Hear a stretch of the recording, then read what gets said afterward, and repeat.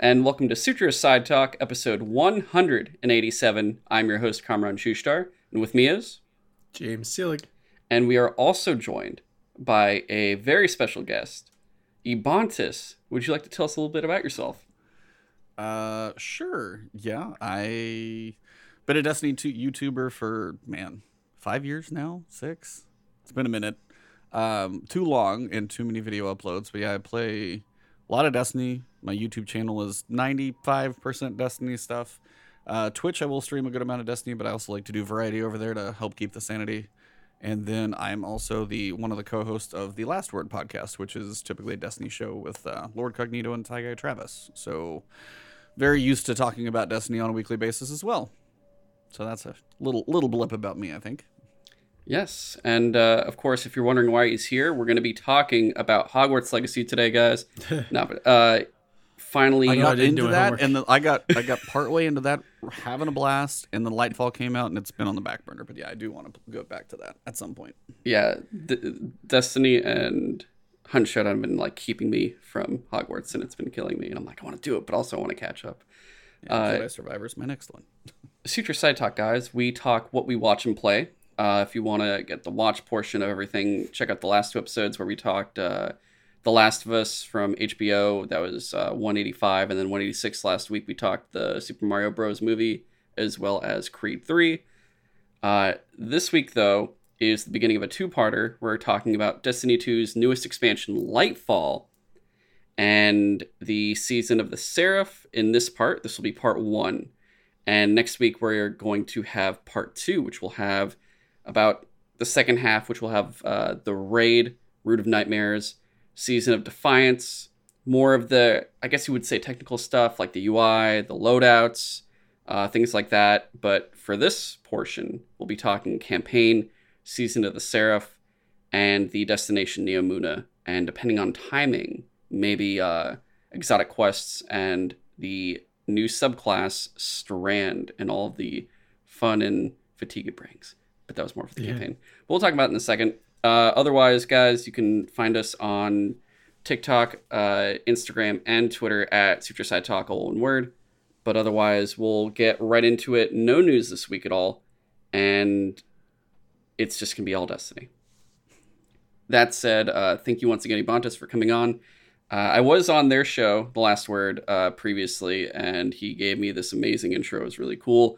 And we talked, I think it was about midway through last season. Okay.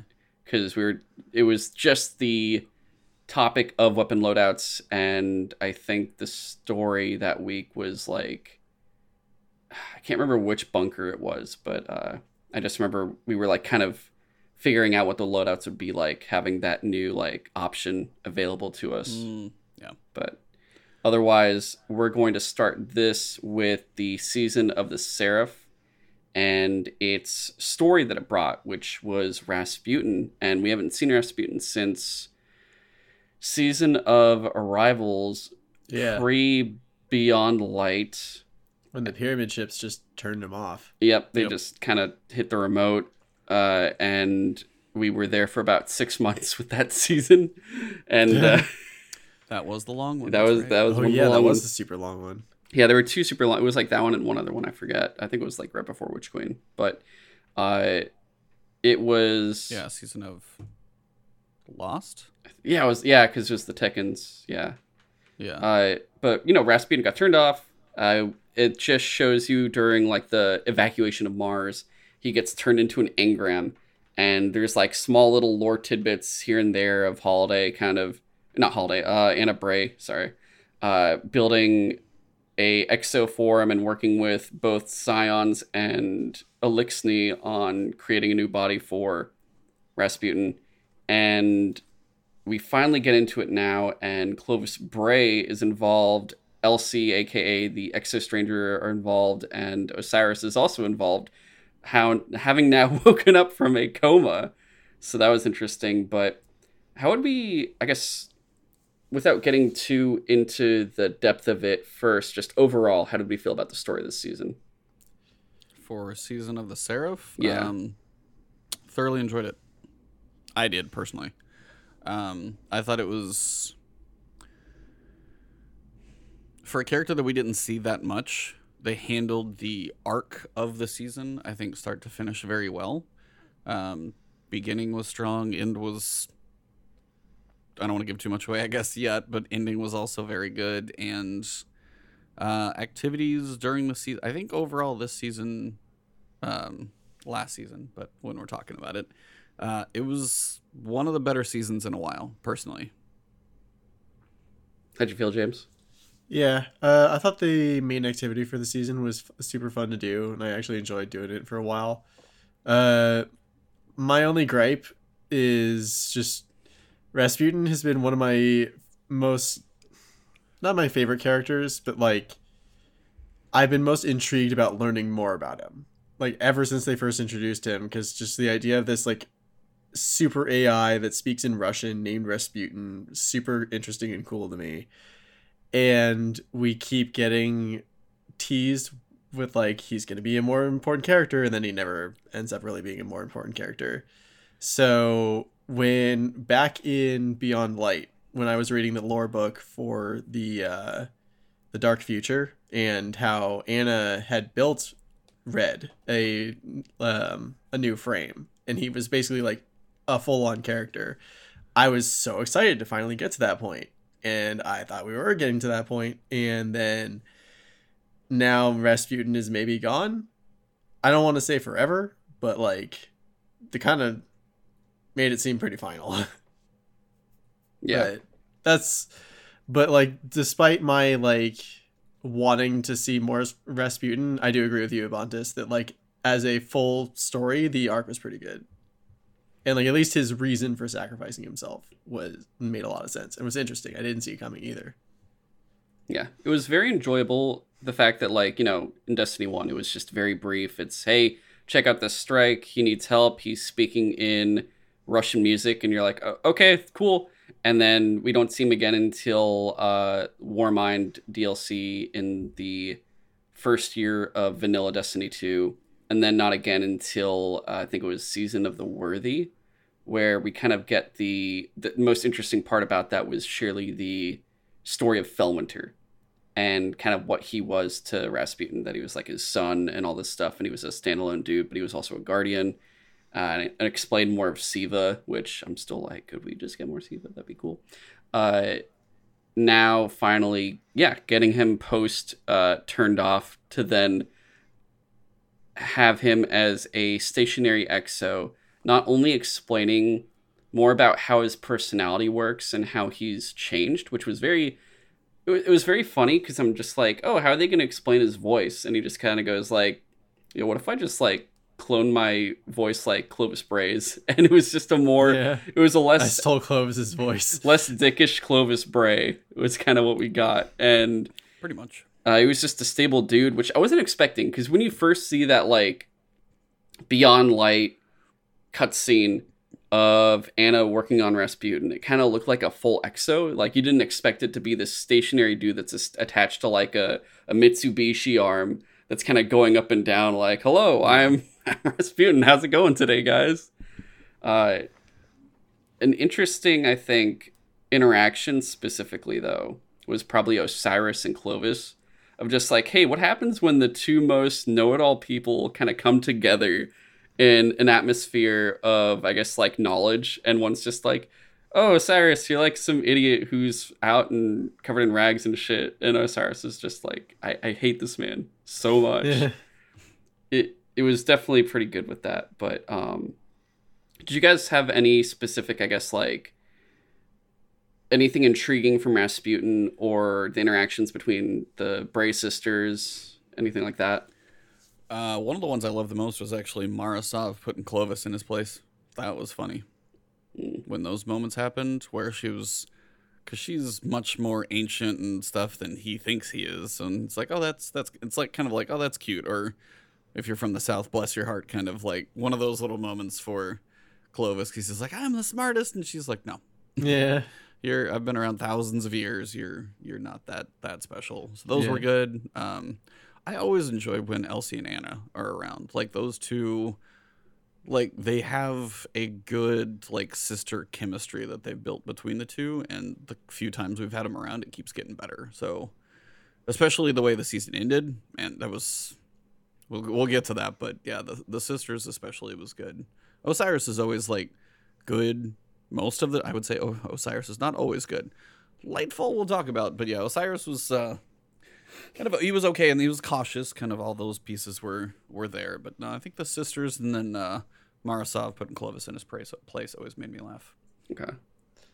Yeah, ever since we've like met him on Europa, like I thought Clovis was a pretty interesting character, and I just like you mentioned, he's just like, he thinks he's the smartest guy in the room, and he's not always, but like the most memorable scene in this season for me was definitely when you find out that he has been playing you the whole time, which like, it's interesting that they were able to even make me doubt myself that like, I knew from the get-go, don't trust Clovis. Yeah. But he's convincing enough that after a while, I was like, maybe we should trust him this one time. And then you find out that Rasputin warns you. He's like, oh no, he's trying to take over my entire network and become a new machine god.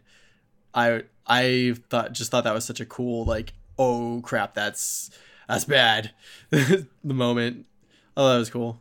I think it's the closest we've gotten to a Metal Gear style villain that's like hidden in the back, maybe, like Patriot style, or like in Phantom Pain, where it's like, oh, Cypher's been playing us like a goddamn fiddle this whole time. So with Clovis Bray, I can't remember where I talked about it, but I have like a very big, and this is like, I haven't looked online at all. I will say this right now. I haven't looked at online at all for this, but I'm pretty sure he's going to become like some form of disciple at a certain point, and I think he could potentially take over. I think he'll be like a face for the Vex, to have like some representative, just like they'll probably split, considering they're one of the few factions left that really haven't given us like a good and bad version, like the Lixni and the Cabal, and more or less the Hive. I think down the line we're gonna have Savathun on our side, very cautiously, but with Clovis and Asher being potentially the good representative, Clovis could potentially be the negative representative for that, especially considering like you look at Atheon and the others and you're just like, yeah, it's random robot that walks around, you fight it, whereas Clovis could be an actual voice for the Vex. That's just my thoughts for it, especially after the last betrayal of, hey, betray him before he betrays us fully, and it was like, cool, all right, let's get this done. The other thing being, I do appreciate the Bray sisters kind of interacting a lot more now, and especially interacting with Clovis, surely for the fact that we're, I guess, moving away from the dark timeline that we get from, was it during Shadowkeep we learned about it? Or is it Beyond Light? I think it was Beyond Light. Beyond Light? Yeah. Okay, because you know that during that whole thing, Anna Bray is shown as a traitor and eventually like betrays everyone at a certain point, and it's also because she gets into darkness but gets like corrupted by it very easily. Yeah. Whereas this time she hasn't really used it, Elsie has, and we haven't really seen Anna dip into it, but also it looks like psychologically speaking she's kind of gotten a lot more like closure in different ways with family and whatnot. But I think besides that, really, we could talk about how it ended being like Rasputin didn't want to be a weapon for Shivu Wrath as like the avatar of the god of war. Well, that I thought that was interesting because it was almost like Ares from DC, where Shivu Wrath is just like powered up by war. So by using war machines, it'll only make her stronger. So somehow the only way to beat her was to not even fight, which was interesting. Yeah. It was also, I think, because you get that, like, what is it, like the midway cutscene where it shows, like, the War Council, I guess you would say, and Anna Bray is like, hey, we'll do, like, a stalemate of sorts, versus the ending where it's like, hey, pull the plug. Like, just fucking... Yeah, do it now. We gotta do it. Yeah. I mean, it came to the point of no return, basically. Oh, yeah, because Aramis was also like, I'm just gonna use them to kill the Traveler. Yep. Yeah. Yeah, Aramis was gonna do it, so the Witness is playing multiple pieces. It seems like Ziva Wrath will be one of our later things we face, but Aramis was going to be a pawn. We see her up in the ship. She's finally going to be like, all right, finally I get to destroy the Traveler and get, like, revenge after the Traveler left, the Fallen or the Elixni previously is what they were called. And she almost gets her revenge, but then not. But yeah, no, like, the way... That was one of those points where, like, the acting for Anna Bray and Rasputin talking to each other right there in the end, that moment I was just like, in a season where we hadn't seen Rasputin in a while and we're working on putting him back together, and we had him just for long enough to get, like, just a few feelers in there, and then it gets to a point to where it's like, Anna's like, I just got Red back, I don't want to lose him.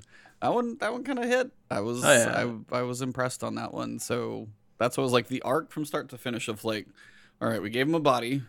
Then Clovis is going to betray him. So he says, screw you, I'm kicking him out. And then he has a little bit of Clovis' voice with a twist. And then in the end, he's like, I've been analyzing for weeks. Like, what do I do?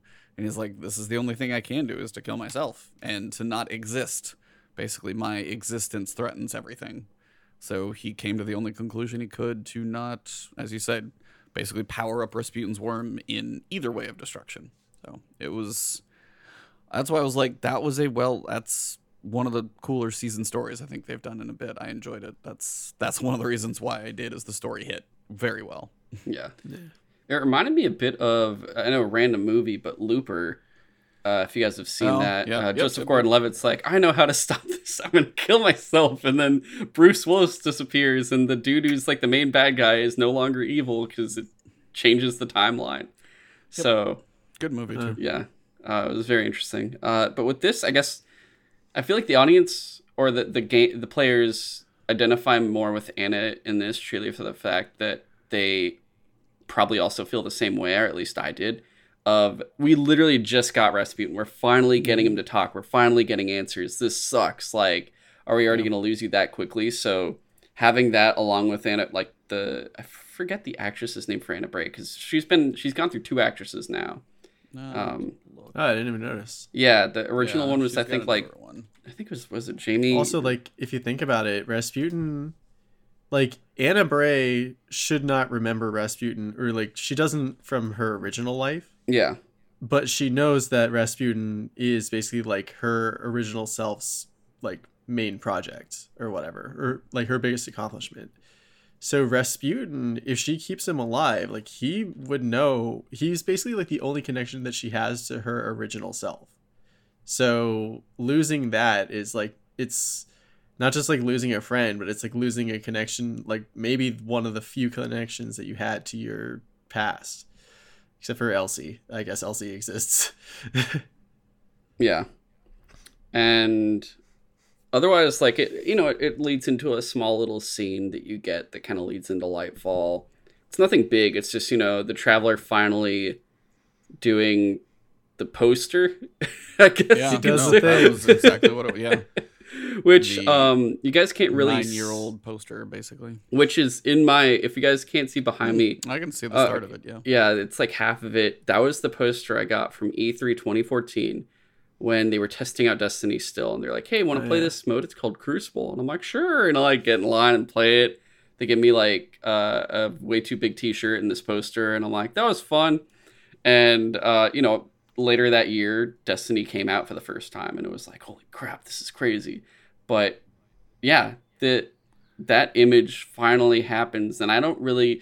I had such like a big question for Bungie of just like, so did you guys know you're going to do this specific thing, or was this just like art you had back then, and then like years later you went, guys, I got an idea. What if we put him in the air? We can retcon it. Yeah, so it's just like...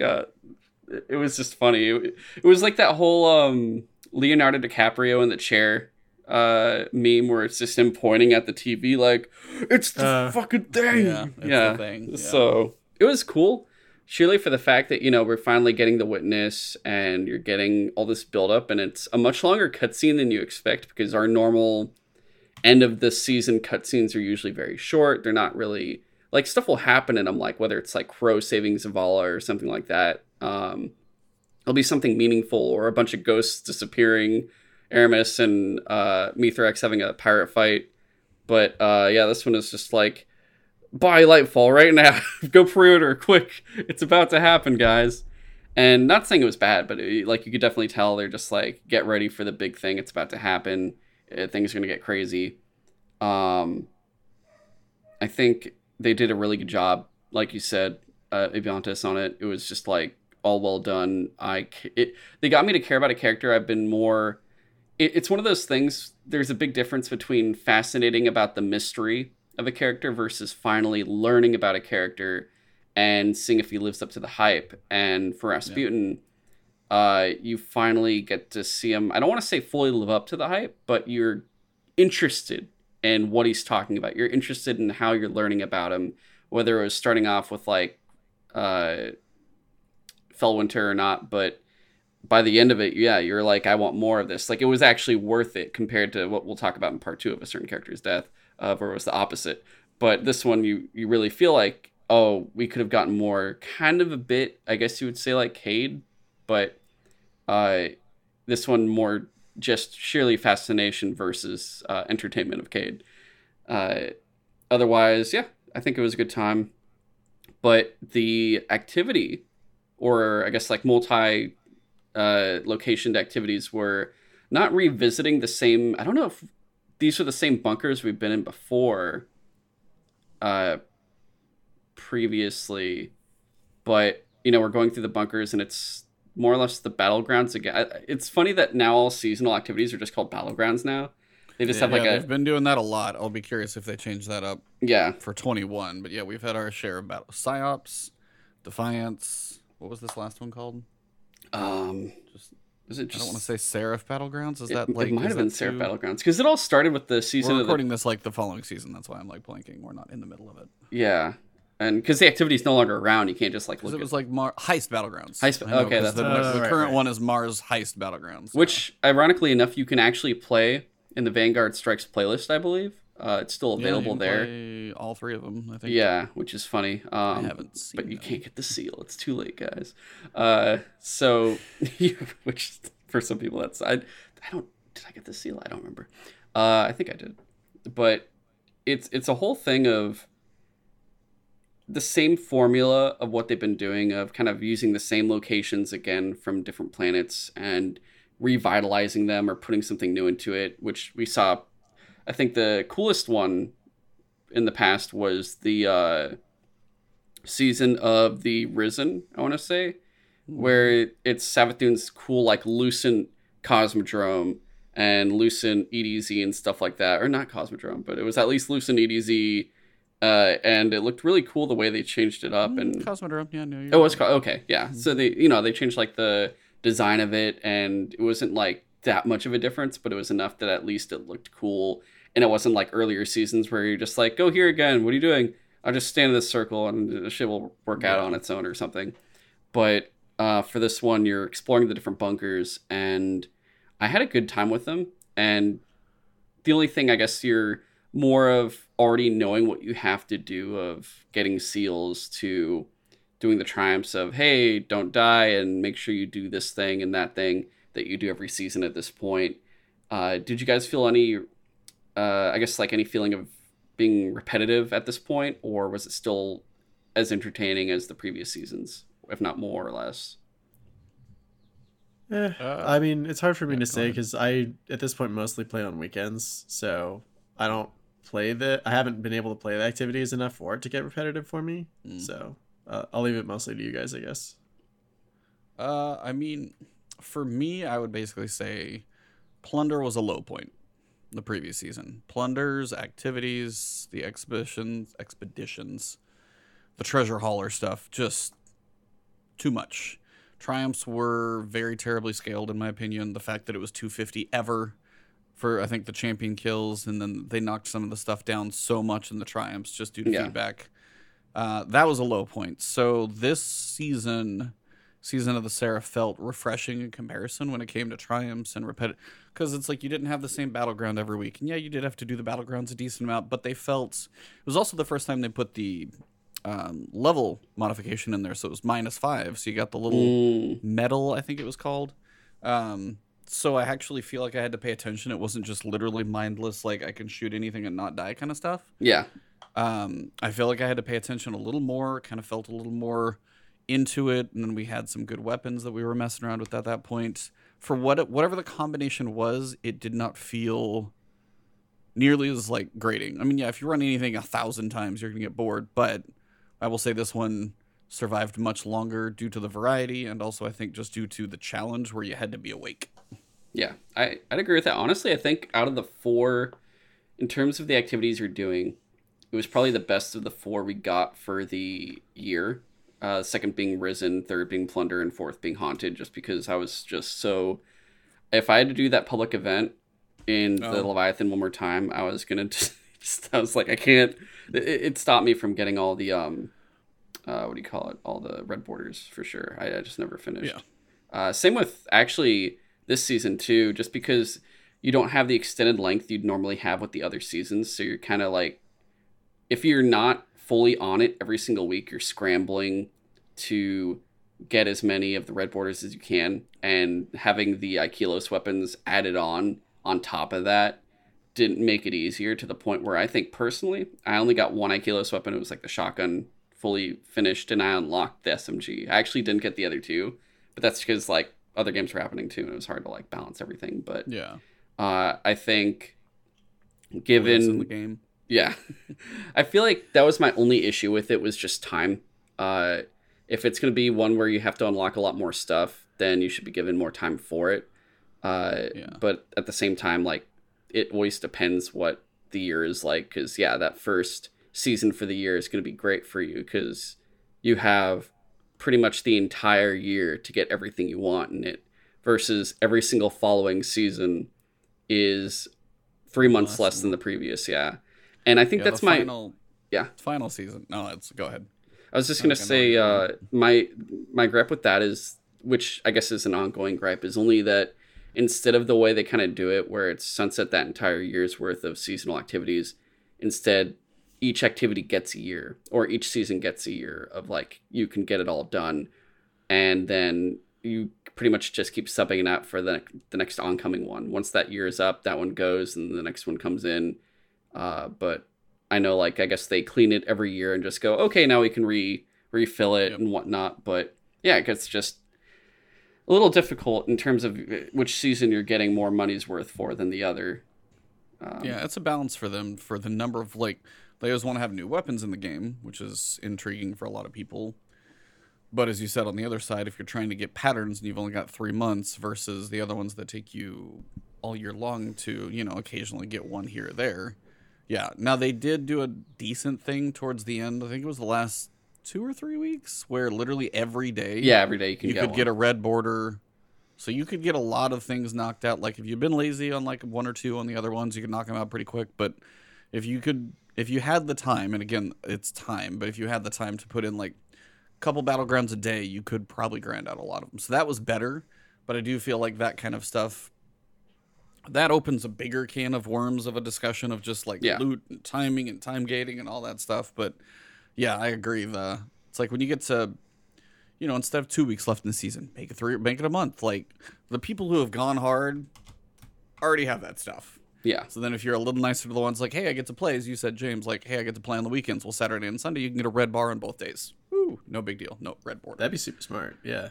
Yeah. So, I mean, just opening up the ability to do stuff instead of on a weekly basis for red borders specifically. Because, like, raid loot, I get. Like, it's in game. That's every single raiding game possible. It's going to be kind of on a weekly reset basis. But, like, red borders and stuff, especially if they're time gated, and especially in the final, like right now, yeah, we're going to have all year. But that final season 23, yeah, make sure those have plenty of time.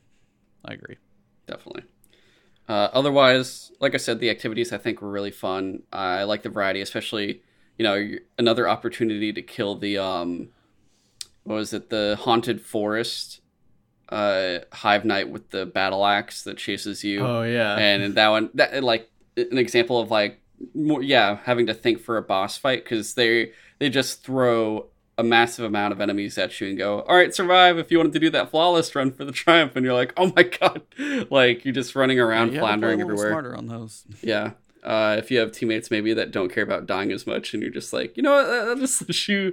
I'll run around here, and you could die, and I'll pick you up later, or I'll be a void hunter and just do my stealth when I need to. But otherwise, the exotic quest was very interesting, considering what you're getting in it, which was a very unique exotic weapon, but it was Operation Seraph Shield.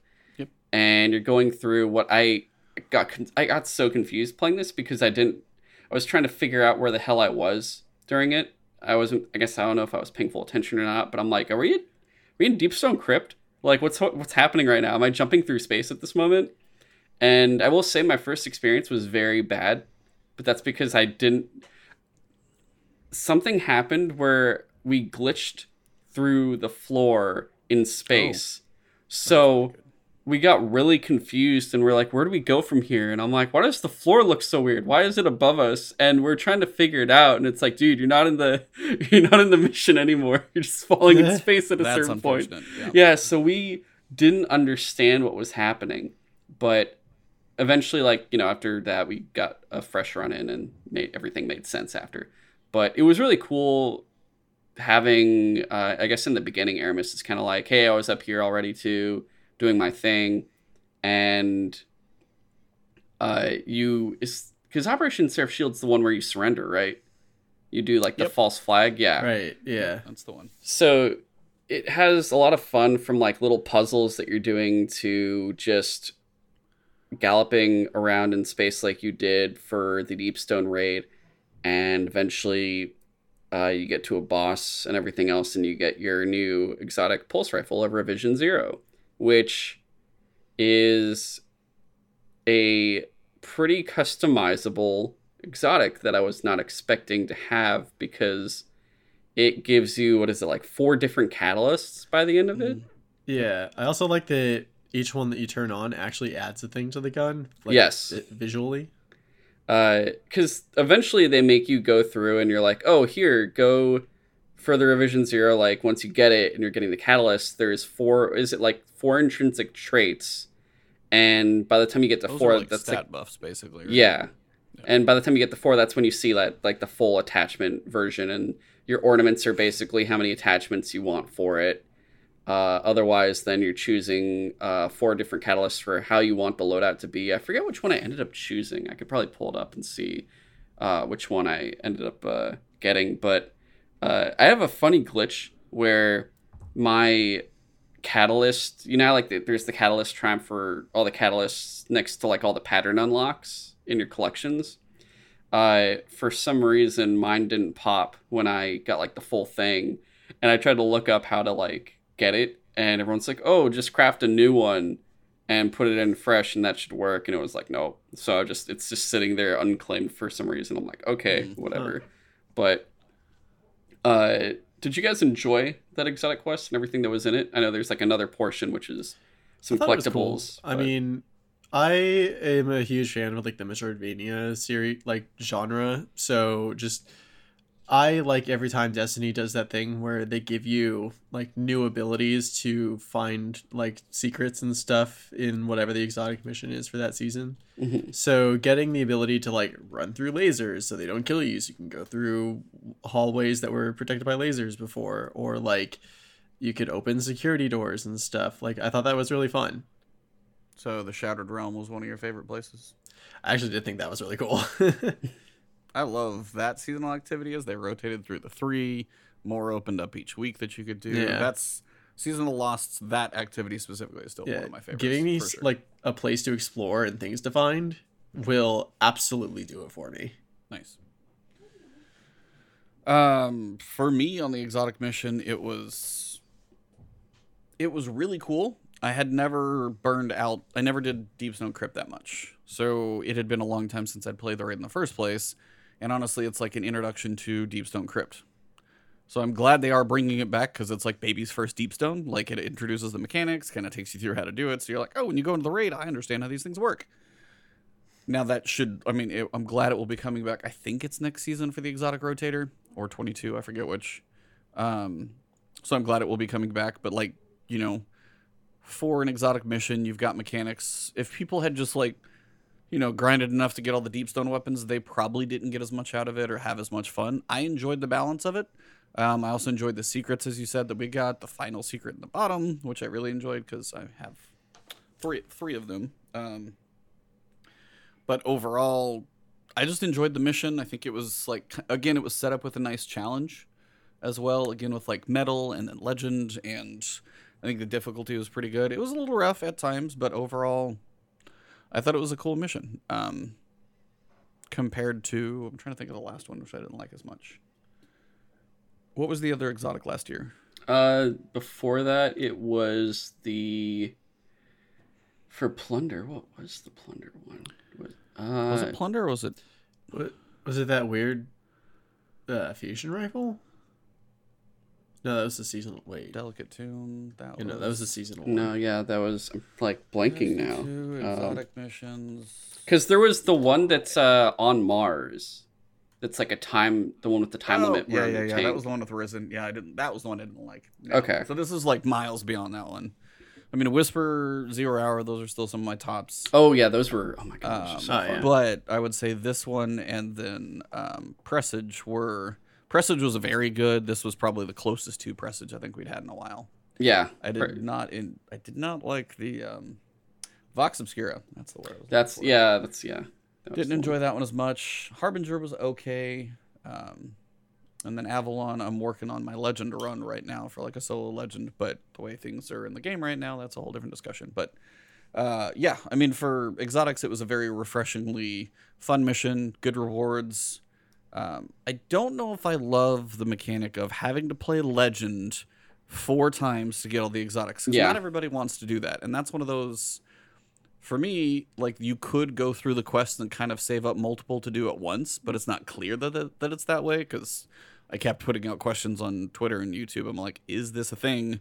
A lot of people said it was. So you could get them all later on, but stocking them up or having to run it 4 times, some people just want to run the normal, and if they're trying to run Legend for the average, that's a bit rough to have to run it 4 times. Yeah. That's where I'm not entirely sure where I love that kind of mechanic. Running it on normal, running it just 4 times for some people is already a lot. So I like the idea of the gun having the variety to it. That was great. I don't mind that at all. But the way you go about getting it, I wish it was different than just go through the mission again and go through the mission that. And I know it's kind of a hard thing game mechanic building wise, but that was where I definitely could see some people okay, I've done this this 4th time. I get it. That kind of thing. So I think but overall the mission I enjoyed. Okay, cool. Yeah, because when I was on your show, I remember, I think it was in the middle of it, because you were asking did you guys do it? And we're all half of us were no. we're behind on it. I jumped in and did it solo the first day, so I always do that. I think Cog was the other one that was just I didn't do it either yet, but I saved it and I waited because I just forgot. I just that season I was losing track of time for certain things, so when I finally did it, I was able to knock all 4 out in one run, which was really cool. And I was like, oh, thank God. Because I was thinking back, I'm wait, did I do 4 Legend runs for it? And I'm no, I think I just did 1 or 2 or something. But yeah, you get through that. And then, you have the secret portal that gets you a dog, which was interesting. And you have that dog for depending on, how early you unlock it, you're maybe 6 weeks if you're lucky, or a month maybe. I think I had mine for 2 weeks, and I was yeah. Good boy protocol. Yeah. Yeah. It was very brief, and I was I didn't get to really appreciate you, but okay. Yeah, I think he's coming back later. I heard somewhere they said he'll be back in another season in the tower somewhere. Oh, that'll be cool. Awesome. Yeah. I mean, they already put a tree in for Cade, so that'll be nice to have something else like that too. Yeah. Yeah, so Season of the Seraph, good time. I think, like I said, I think it was probably the most interesting season of that year, in terms of at least gameplay, story wise. Some of them did pretty well, especially I like Plunder, at least story wise. But getting into Lightfall, which after that big old cutscene you get from Season of the Seraph, you're oh my God, guys, we're in it now. This is gonna be crazy. Yep. And we have that first opening. The Witness just kind of comes through, literally kills everyone around him. More just kind of with a flick of his wrist. Yeah, it's just what was it? The Titan and the Ghost look at each other and they're just hey, dude, we're sliced like ham right now, and they just explode. So that was weird. Was that? Okay, I do have this question. I don't know if you know the answer, but was that supposed to be the original fire team there, or was that just like a random fire team? I I assume they were random don't. guardians. Some said random guardians, some said the original fire team. You could probably take it either way. I don't know if it's that big of a deal Yeah, on it was just like either side. Yeah, Interesting. because it looked like just generic shell, generic Titan armor. Okay, but yeah, you get into the campaign, and we have that whole like spacefaring adventure of let's chase them to Neomuna, and you stow away on a ship along with Osiris, but you get to Neomuna, you see all this stuff, you meet, Rohan, a man of very interesting man with a lot of screen time, Yeah. and the Nimbus 2000. I just love seeing Nimbus. He's on a broom, he's on a broom. It's like kind of hilarious. I mean, I It's know like, they were going for a Silver Surfer. Yeah, thing, it's like but Silver now that you Surfer, say but- it, I'm never gonna not hear it. yeah, but you get Nimbus, and then a bunch of hologram people that I still don't really understand how Neomuna fully works. Yeah, I a don't little get bit. that VR thing. It's like why are they all in like VR stasis if they just walk around the like empty city? Why? I don't. Yeah, it's a whole thing. But Why is it connected to the veil? Why is everything in Neomuna connected to the veil? before we But they get, can't explain Seems like it. putting all your eggs in one basket, but yeah, Ugh. before we get to the story, I guess like going through the campaign, the gameplay for it, the way the missions are. Did we have a good time with it, or was it a? I know asking that question is kind of like I don't even know why I asked this question. I don't think anyone had a good time with it. But how does everyone feel? Like one of my about this biggest campaign? problems, like I can't really pick out any single mission in this story that was memorable except for the last one maybe, because each one felt very similar, where it's just like go here, pick up a strand, like empowering thing for a minute, not too long. Yeah, play around with strand for a minute or two, get tired, lose it, mission over. And Yeah. it just felt like they did that like 4 or 5 times until the end, where it's like, oh, now you don't get tired anymore, you figured it out. Yeah, which we'll talk all the story and characters after this, but I think, going through it, it felt very weird because I'm like, why doesn't it feel right? And then at a certain point, I'm just like, dude, this is just a giant strand tutorial. And the last time there's only like one, I guess, expansion that's you could compare it to really in that version, which is Beyond Light. Right. And it's just because you get stasis, but they're completely different on how they approach it. Beyond Light, you just kind of get given stasis, and it's not the full thing. You're unlocking it like each week, which isn't too bad, but at least in terms of the fundamentals and the foundations of it, you have it. Like, it's yours. You're good to go. Whereas with this one, it is, hey, you want to use some strand? All right, taking it away. All right, you get it later again. But also make sure you keep swinging from these little orbs, because that's very important for you. I can't tell you how many times I died in the final fight with Callus by just like flinging myself into a pit because I didn't have enough time to practice with the swinging mechanic to feel comfortable with it before that fight. And yeah, if they had just done that where like what they did for Stasis, where they just give you the basics of the subclass at the beginning and just let you play with it, I would have had plenty of time to practice. But I just I didn't find that final fight very fun. No, I mean, my co-host Travis reviewed it for IGN, and he had definitely his opinions about the whole thing. But a lot of what he said is a lot of the play spaces were kind of unmemorable. It's like Neomuna is pretty but empty. Yeah. That was how I felt about it earlier too. Yeah, it's like it is a pretty, like, a cool destination. The futuristic look, the architecture, like the neon, like I like the architecture and styling of it. And then you got Cal's ship off to the side, and there are pieces that, but there's nothing in it. Not much, hardly at all. You got enemies roaming in a few places. We figured out if terminal overload is on that destination. There is nothing until you start it, which is a technical piece that we figured out recently in one of the TWABs. Interesting. But a lot of the campaign, when you said memorable missions, the final one, yes, very actually cool mission, because we're sitting there, Kaido's there, putting some work in by herself with the Cabal. You got the tanks coming in. You've got like the missile drops that come down on the tanks that you can line up, which were kind of new and unique.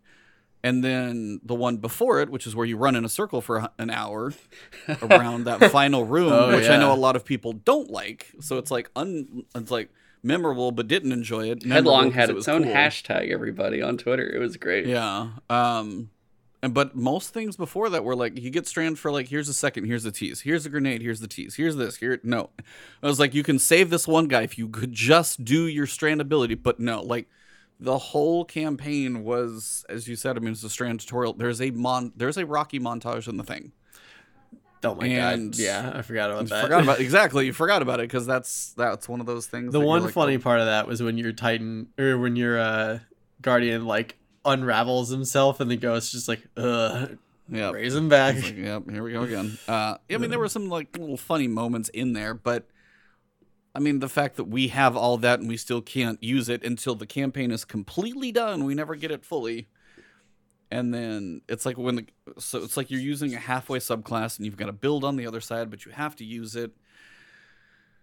But yeah, as you said, Beyond Light's the only other time we had a subclass with Stasis, and yeah, it was like kind of incomplete, but it wasn't forced on us in certain places. You never got exhausted because you tried to use it. It wasn't here a minute, gone the next. Literally, sometimes it was about 60 seconds you had it. Yeah. And I will tell you, like, Jez, you know, the YouTube creator, like Jez, which I'm sure his, like, mockumentary, if you want to call it, of the campaign is hilarious. But I will tell you, the piece of the campaign that probably pissed me off more than anything else, besides running in a circle too many times, when they promoted Lightfall, they're like, Strand is this new thing, and Guardians are going to be the first people ever to interact with it, and like into all these things. And if you guys are listening to this audio, I'm moving my hands around grandly because it's fun that way. And then as soon as I saw a Cabal with a green shield, I lost it. I just lost my shit. Because I was like, we're supposed to be the first people to touch and interact with Strand and try and learn and understand this stuff. And there's a Cabal over there with a green shield. And I was like, what are you doing to me? That should never be there. There's no reason he should have a green shield. Just no. And that just already threw me off from the beginning. So I know that's the smallest little nuance, but when they sell it that way in the beginning, they did not live up to it in the end. So no, the big Strand tutorial 8-mission campaign, or Strand tutorial and then 2 cool, like the first mission with Osiris on the ship, kind of cool. You land, you go through, you see it. Whole bunch of filler stuff in the middle, and then the Keitel stuff. Like, unfortunately, I mean, Travis gave it a 6, and it's hard to argue. It's like, it's fine, but it is after Witch Queen. And that's the thing, too. Some people, because Twitter just exploded for Travis, because he's like, oh, it's like, had it working at a 6. And it's like, but you gave Shadowkeep like a 7 point something. And he's like, well, it's all relative. What is it coming from? So it's like, Forsaken was good. Shadowkeep was okay. Witch Queen was the best campaign they have ever done in Destiny, and then we get this afterwards. So yeah, very big relative drop there. Expansions. It was really amazing, cool storytelling, moments with Savathun that hit on the cliff like nothing compared to that. Like the cliff moment, the cinematic, zero got close. Because I mean, as you mentioned, which we'll get to the characters, but you know, the last season also didn't help either. That was it hyped everything up way too much. Right. I had a really good season, cool story with the Rasputin, story teams like really working, firing on all cylinders, and then I get this after you go expansion and Seraph. I know not everything in the middle was good, but expansion and then Seraph, good season, good expansion, blah. Yes, it was a disappointment. Yeah, they had it and they dropped it, and it's weird because I think the biggest thing. When I was playing this, when I was running through the campaign, I've only done one campaign so far, one legend run. I was doing it on my hunter, and I still haven't gone back. Like I skipped through my warlock and titan to like, I forget what I was doing. I was like claiming something, and I was like, I don't want to do this right now. But I pretty much felt so weird about it. I'm like, am I crazy? Is this bad? Like, I can't be crazy, right? Other people have to be feeling they're like the same way. And then I see Bife on Twitter. For those that don't know, my name is Bife, is like lore master of Destiny. Mm-hmm. And he rips them a new one. And I'm like, okay, it's not just me. Okay, Within cool. a day, he put up a video that was like... I apologize. Well, no, it was like first 24 hours with Lightfall. It's rough. And I was like, oh no, I just started. Oh, that's bad. Yeah. The next day or like a couple days after, he straight up apologized. He's like, sorry, Bungie, I didn't mean to do that. But I mean, he went hard, but I mean, he was in his feels, and it's fair because he just articulated it better than most of us and went pretty hard on it. Yeah, that was Yeah. Very intricate, yeah. Like, story-wise, I thought I literally missed something in the last season or something when they kept talking about the Veil. Like, we're supposed to know what it is. And then when Bife, like, lore daddy of the Destiny community, absolutely is like, I have no idea what the Veil is.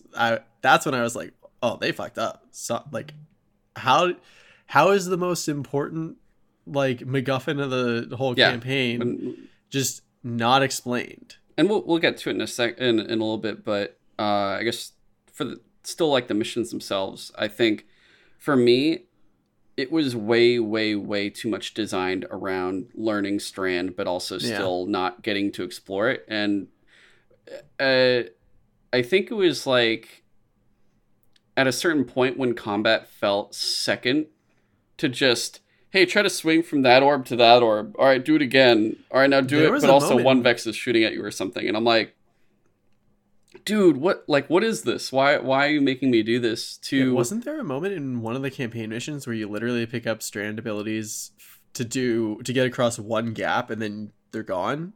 Yeah. Like when that happened, pretty I was much like, happens at a certain point. It's because the whole thing is you're expecting, based on the trailers, you like swing a bunch like Spider-Man. That's what you're expecting, and you get in and it's like, swing. All right, you gotta wait for it to reload. And I'm like, wait, is this the grenade? Yeah, dude, this is the grenade. Points. Yeah, you get like, there's eventually, it's like, oh, now you can do 2. And then you're like, oh, okay. Like, eventually, once you unlock everything, you can make it so that will refill a lot faster and it'll be better for you. But they pretty much make it so where it doesn't get used up specifically when there's already predetermined Strand orbs floating around, and that pretty much is like a free swing for you. Like, you don't have to use up your grenade energy when you're using those and jumping up on those at all, which was nice, but at the same time still very forced. And they'd put you into different scenarios where it's like, oh, hey, here's the Tormentors, which we'll talk about after this, but here's like a small room with it. Here, use Strand. Here's the Tormentor. Have fun. And you're like, wait, I don't like this at all. Like, this isn't fun. It's just like forced in a small box. And I do remember, actually, I'll mention Travis once, but like his critique of like Grandmaster Nightfalls is just, hey, you just piped everything up to like an intense difficulty without actually like really making the level itself or anything else different. Like, you just kind of put everything on 1000 and that was it. That's how it felt in some of these situations where they just go, here's you in a little box, figure it out, have fun, bye. And I was getting annoyed going through it, but it wasn't too bad until you get to Headlong. And once I got to Headlong, that was where it was like you're turning into the, like, I guess the Hulk at a certain point. You're just getting pissed off, and I'm like, controller, go out window. And it's like, I'm just like losing my mind. And they also, because they kind of screw with you with it. Like, they kind of make you die because they're like, hey, do you see all those orbs up there? You know, you want to swing around. There's platforms. There's hobgoblins up there. You want to knock them out while also like trying to take out like the main Vex and avoid the ever chasing red shield thing. And I'm doing it all the time, and maybe I'll swing like across diagonally or something, but you know, you get sniped, you get killed immediately in the air. And someone brings it up to me like, dude, don't you remember? You suck in the air. Like, when you're in the air, that's when you're gonna like lose the most health. And they're like, why don't you just try it without jumping at all? And I'm like, dude, that's stupid. Why would you do that? And I go in and I do it one try. I stay on the ground the entire time without going in the air at all. I don't even use my super, really, I think, except on like the wyvern that pops out there. But everything else, I just kill the giant thing on the giant Vex on the ground with like my Gallahorn, and I'm like, you're fucking kidding me. That was, I think, at least over 20 attempts, just like swinging around trying to figure it out, and it turned out, yeah, just stay grounded and you're fine. And I ended up like doing I think for a seasonal challenge or something, they make you do a certain time that you have to get, or it's either that or the Guardian rank now, one of the two. It says like do it within this time frame. There's like triumphs of like do it in 1 minute, do it in 2 minutes, and etc. And I think I got it up to the second best triumph time or something, and that was just instantly ran in one attempt afterwards. And it turns out this mission was entirely easy, even on Legend the whole time. It was just specifically, hey, just don't jump. That's it. I don't know if you guys had that issue, if it was like 20 attempts fewer or not, but that was like... I mean, I probably had a couple in there. Mine was more just the weirdest moment I had was with Travis when I ran it trying to finish it before the podcast that we were doing. I ran in with him, and we had a weird desync issue or something where he was getting killed opposite the barrier. It was like he was seeing what wasn't there, and he was getting killed. He's like, all right, I just lost all my health for no reason. And he was like nowhere near the barrier, nowhere near any enemies. So we had a weird desync issue like that. Mine was more just tedium, because if you ran out of ammo and it never... That's one thing they started to do, is like they just spawned guys nonstop. There's no point where you feel like you can catch up. And it got to the point in the end, I barely think I finished it when I did finish it, because there were the guys were just starting to pile up. Like there was a lot of them, and I was looping the room like with the shield, but there was a lot of guys in the front, and you're running out of ammo. You're barely trying to get what you can. I didn't love it. I'll say that. So I know there's like the time thing you can do for that piece of it, but no, I did not love the way that felt when you were kind of stuck with the abilities you have. And there were certain places, there were the snipers up top. No, it's like it. There are moments where it's probably okay if I practiced it and stuff like that, but in the moment, I didn't like it. Okay.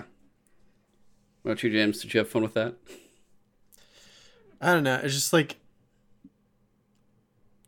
I want to say my overall feeling of this campaign compared to the Witch Queen is just like, the Witch Queen, I understood the point of each mission. Like they were very clear, like what you were doing, why you were doing it, and it even on legendary difficulty, it was like challenging but fun.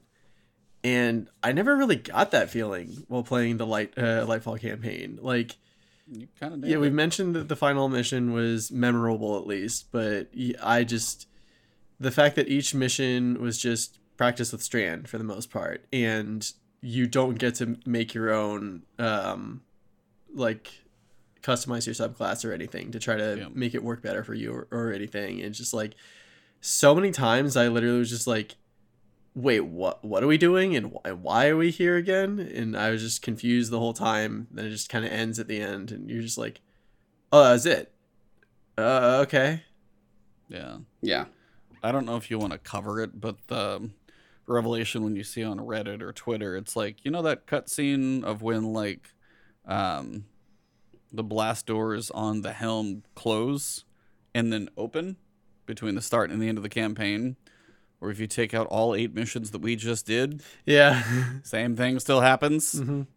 So we're sent off to go do kind of pointless nothing outside of basically putting our ghost in the right place so the witness could use our ghost to access the veil. Anyway, no, I mean, I'm with you. It's like the memorable nature of this campaign is not really there. 3 more missions to do on my hunter, and I won't have to play it again. The weekly replays are a thing. The one this week is literally broken, actually, but fun. No, breakneck. You can get a god mode glitch. Like you can do master and not take any. Like if you can get to a certain point, you can have invincibility for the rest of the mission. Do it on master, and you can literally solo flawless like it for your triumph if you want to. What? Honestly, yeah, I have a video about it, and apparently the video was put out at the right moment because YouTube was like, "Here, you're gonna get a lot of views on this one." Nice. I will say one of your guides helped me. I forget. It was like sometime during last season or something. I was just like following a guide, and I'm like, yo, this voice sounds so familiar. And I look at it and I'm like, oh shit, it's you. Like, I know that one. Yeah. It's. Oh, sorry. Go ahead. No, go ahead. Even at the get-go, from like the season, the mission, the campaign started with like a really cool cutscene of like the traveler shoots a super laser that just like eviscerates like one of the pyramids and just like burns a hole through the traveler's pyramid. And the traveler, the witness. The witness is just like, makes it, here's plants. The witness is just like, hi, I'm gonna come over there and get a vision from you. Thanks for opening the door. Yeah. And you're just like, whoa, this is some of the most insane, most important stuff that's ever happened in all of Destiny so far. All right, bye. Yeah, and then you just like peace out to Neptune, and I was like, well, Neptune is a cool looking place, but it really feels like it felt like the entire campaign was a side mission. You don't get it, dude. We had Neon. It's a side quest, yeah. We have Neon now. It doesn't matter. Neon's all that matters now, right? Neon everything. I mean, the Lightfall campaign was... I mean, yeah, it's like we know Lightfall. We know... Not Lightfall, which is what this used to be. We know Final Shape is coming. Yeah. And all I can say is I am hoping that Witch Queen was good and they needed more time to do Final Shape well. So the same way that Rise of Iron didn't exist until it had to, because they needed more time to put out Destiny 2, that this was the same situation. That they pushed off Final Shape, shoved Lightfall in there, and didn't have as much time to make it, so they, why are all the NPCs nothing?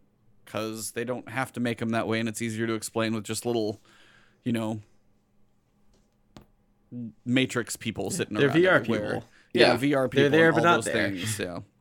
Why is it all about Strand and the Veil, and we don't know anything? Because, again, it's filler, and it's like that's my hope, because I've seen the story team do really, really well. Yeah, we've seen it. Like, I mean, since Chosen was literally the point where they took a fork in the road and chose, like, the season of the Chosen. I think that's what it was called. When we met Keitel. Yeah. When we met Keitel, I was like, okay, you guys, this is cool. And then, like, it's been solid a lot of the time. Even season of Haunted, is that what it was? Gameplay wise sucked. Story wise is very interesting. With the story for the last the story, like year the up and down seasons. roller coaster of like, oh my god, reconciliation. Oh my god, reconciliation. Like, we got a big emotional backstory. Yeah, everybody hated the public. Dude, Zavala's backstory. Yeah, Like, he had a with family Safi. and a kid. Exactly. Having Crow and Aldrin together was probably my favorite part personally. But yeah, Those you were get all funny. this. Yeah. It's funny looking back, like looking to when they announced Beyond Light. They gave us like, this is the start of the end. It's the trilogy, and they showed Beyond Light, the Witch Queen, Lightfall, black, Totally different logo. completely different, and you're like, holy shit, this is it. And then when Witch Queen And then is it comes coming back and it looks like the Lightyear font. well, that's the funny thing. When they come with Witch Queen, they go, hey, we changed it. Lightyear to the rescue. Yeah. They're just like, here's not think of the that. new trilogy, and you're just like, new trilogy. Wait, I thought are we midway through? No, we're It's a quadrilogy. we needed more time, so then we get like the complete change where I think the Beyond Light the Beyond Light era version of Lightfall became Final Shape. And then we get Neon Lightfall, which as you said, just pops in there, and you're like, oh, okay, I guess that's how we're doing this. And I think they also did that for the fact that they delayed all the subclasses after Beyond Light. They were like, hey, you're gonna get one each time, and then they went, hey, never mind, actually we're just gonna give you like over each season you're gonna get like Void 3.0, Arc 3.0, Solar 3.0 and whatnot from like Witch Queen onward. I liked the rework. I mean, it was cool doing it, but you could see they were like, hey, we're gonna was supposed to be with Witch Queen. Yeah, I can really see that. There's honestly a few little like somebody's got a video that I've watched where it was like body text and like little tooltip pop-ups that mentioned something that's like, that word doesn't belong there, kind of should have been related to Strand and Witch Queen. It was like, I can't remember, because like Deep Sight's related to memory, and like then you're looking at Strand and all of these things. It's like they're way too close. There's a few videos out there that I've watched from other creators, and I can't remember who they are. But yeah, the ties from Witch Queen and Strand that's why this, I think, feels off too. Yeah. Is because it didn't launch when it was ready to, when they were able to get it in there, hence why they went with the Arc, Solar, and Void 3.0, which was, I'm enjoying those. But again, like the story didn't line up, and I think that's why the disconnect is there. Granted, that's another reason why I have hopes for Final Shape, is because Beyond Light, not the best campaign, had some stasis around it, but again, like the Elsie stuff on the side was almost better, but still was music was reasonable. great too. Yeah. Witch Queen did not, just literally story focused, 100% tunnel vision on the story, which was great.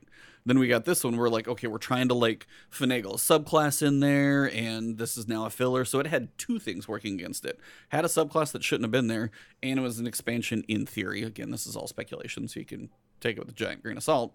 Also, the actual expansion in theory shouldn't have been there. Yeah. So you have two pieces working against it to make it feel that bad, which is where I'm hoping Final Shape, not having to deal with any of this stuff, possibly could be one of the best. that's where my hopes lie at this point.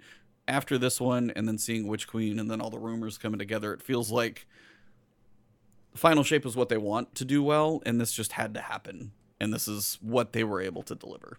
Yeah, completely agree with that. We'll never get the backstory, or Jason Schreier will give it to us 20 years later, but for now, this is what we got. Just like, hey guys, that's my investigative reporting. The truth at Bungie. You remember Destiny 2 when that weird thing came out? Well, I talked to these people, and they finally divulged the secrets because NDAs are done, so got the stuff. But there'll be more, I feel like, prediction stuff, especially with Season of the Deep, that we'll talk about at the end of part 2. But I guess the last gameplay thing I wanted to talk about was, the final boss mission, with it being like, it's a weird, like, jewel in a pile of shit kind of thing, where everything around... Are you sure? Which part of this? For the final mission? Callus or the mission? I want to say Callus. Like, you call his fight a jewel. You liked it? I liked it in this. Okay, I know I'm crazy for this. I liked it for this. We're gonna have some diverting opinions. It sounds like a little bit. Everything ahead. else I build didn't us like. up so we can knock it down. I mean, like the whole mission, I liked a lot. I like the whole. Hey, we're finally seeing NPCs fighting, and you're getting all that, and it's really cool. And then you get to Callus himself, and here's where it differed for me, only because I didn't choose to take what they tried to force on you. Strand? I did not take the Strand. I went Void. And so when the fight happens, like the realization happened. I'm like, wait, you don't have to take it? And when that happened, and it's like, well, don't you want to take Strand? And I'm like, fuck no, get that shit away from me. Yeah, and I feel like that would have made it a lot easier. And I just went, yeah, dude, Void 3.0. I'm a solo hunter in a high difficulty. This is literally what this class is meant for. So I went in, had my invis dodge, invis grenades. I'm ready to go. If anything happens, I know what I need to do. And it was trial and error. Definitely not as many times as it took for Headlong. It was just like I die a few times, but I figured it out. And I do what Strand players had been doing, where, it's basically forcing you to swing around the whole platform around Callus. For me, I would just kind of stop, go somewhere invis, and then start shooting up a platform, and then move on to the next one. And I'd keep going, damaging Callus when I could. I think this is the first one where I took a recommended loadout from someone. Whereas, like, the first half of the campaign, I went in, just kept going with whatever it gave me that was higher powered. I didn't give a shit until it was finally forcing me to go, like, hey, you should probably try now. And I'm like, okay, fine. Give me Galahorn and some other stuff, and I'll go in. And then once I got to Callus, I switched up to, like, commemorative machine gun and some other stuff. I want to say Witherhoard, and I forget what middle weapon I used. But easy mode was Osteostriga. I figured that out later. I think I may have used Gnawing Hunger. No, I think I did switch to... No, I did use Striga. It was either Striga or Witherhoard. I used Funnel Web. That's what I used, was Funnel Web. And I went through, and I'm just, like, blowing through it, and I'm like, okay, this makes a lot more sense. And they're like, hey, there's mods now. Use Heavy Finder, Special Finder. Like, that's going to make things pop up so much so you don't even care about ammo anymore. And I'm like, oh, wait, you're right. So, like, we got all the mods ready. And I just blew through it and was able to get it done. So with the use of Void, and anytime I was in a really big pickle, I just invis and collect myself and then get back into wherever I needed to go. So that's why I had a good time with it. I didn't force myself to go crazy with the Strand for it personally. I don't know if it's like different. I haven't tried the like legend version of this yet for like the weekly story yet, so I don't know how I've only done it on legendary. I haven't done like the champion one. I haven't done that yet. Yeah, I have no idea what it's like with like other players. Like I haven't like done like a multiplayer story in a long time. So it's like we'll see how it goes. I played the entire campaign co-op with my brother, and when we got to that Callus fight, we were not having a good time because we both took Strand. The scaling is and like enemies were just difficult enough, and like the amount of times that either one of us like flung ourselves into one of the pits, because the entire arena is a pit basically, like that was frustrating, and it just like it felt like there were one or two too many things that they threw at you to keep track of. So the way the arena is set up, there's like 3 platforms around the place, and there's like connecting catwalks like in an arc between them. And like, so there's just the basic enemies that you got to clear to have a safe platform. And that's not that hard. But then, like, if you stay in one place for too long, somehow they do an orbital strike on you all the way underground, which doesn't even make sense. But so I know about that one. That was which weird. like so okay, like that's one mechanic to force you to rotate. Fine, okay. But then Callus is still fighting you, and he's firing rockets at you that you got to keep track of. And eventually he gets an overshield that if you don't deal damage to him every so often, it just keeps regenerating, which just extends the length of the fight. Yep. And then eventually a Tormentor shows up, and that's when it was like, okay, that's one too many things. Like it's this is just frustrating. So we eventually got through it, and then there's a phase 2. Yep. And we were like, there's more. That part was actually 20 times easier for me, but yeah. Yeah, like once we got to that, it's like that is a lot easier. That went fast, yeah. But yeah, somehow the second time we fought him in the second phase, we killed him before the Tormentor even showed up, and we were just like, oh, Nice. shit, Yeah. okay, that wasn't you that can make bad. him pretty quick. Yeah, for me, I just kept turning around with her and then just keep running. And I'd hear him like close, and I'm just like, keep going, jump over thing, like anything to put one thing between myself and him. But that's why. I don't know if I know it sucked for Strand, but yeah, let me know how it was for you, I guess. Yeah, I mean, for me, leading up to it was cool. Fighting alongside Kaido, like really backing yourselves up, blowing the hole, going down in. And then it kind of gets to the point where you're like, all right, cool, this is the Veil. What am I looking at? I look like I'm looking in a kaleidoscope. That is all I can tell. It's and pretty. then you're like, all right, now, yeah, it's pretty. No idea what the hell it is. And then later on you get to look and you're like, all right, that's the other side of it. Until they put the thing out on Twitter, we actually could see the concept art for the Veil, the jellyfish-looking thing that we actually saw. You're like, okay, at least I know what it looks like. I can kind of, put together in my mind what was sitting in the room. But when you're looking at it, you're like, okay, no idea what the hell that is. So you have that part, and then you get down in there, and I know Travis really hated the fight, because honestly it was like, and I probably don't hate it as much as him, so I'm somewhere in between. I did take Strand, but I was using the grapple punch a lot to basically clear the platforms out. So as I would grapple punch to the platform, I'd like that little blast would usually clear most of the guys. I could get a couple shots in. But yeah, it's the overshield that got to be annoying, because people were just using Osteostriga and having the poison tick and then move around and keep that on him and just be able to move around. I heard about that and I was like, yeah, that makes a lot of sense. Wither Horde would be another way to kind of keep continual damage on him, and that's why I've been trying to actually go through the campaign with my Hunter, my third time through this thing on just Legendary for just the campaign, not the like weekly mission with champions, just the Legendary playthrough, because I want to see what it's like with like no exotics, with just whatever I find when I go through, to see how terrible this is going to be in the end fight, because I know I went in there with a pretty optimal, like my retrofit escapade did not leave my side. Same thing, you were using Commemoration, like same thing, it's a Void machine gun. Yeah. You had the Artifact mod where you can get heavy ammo by getting Void kills.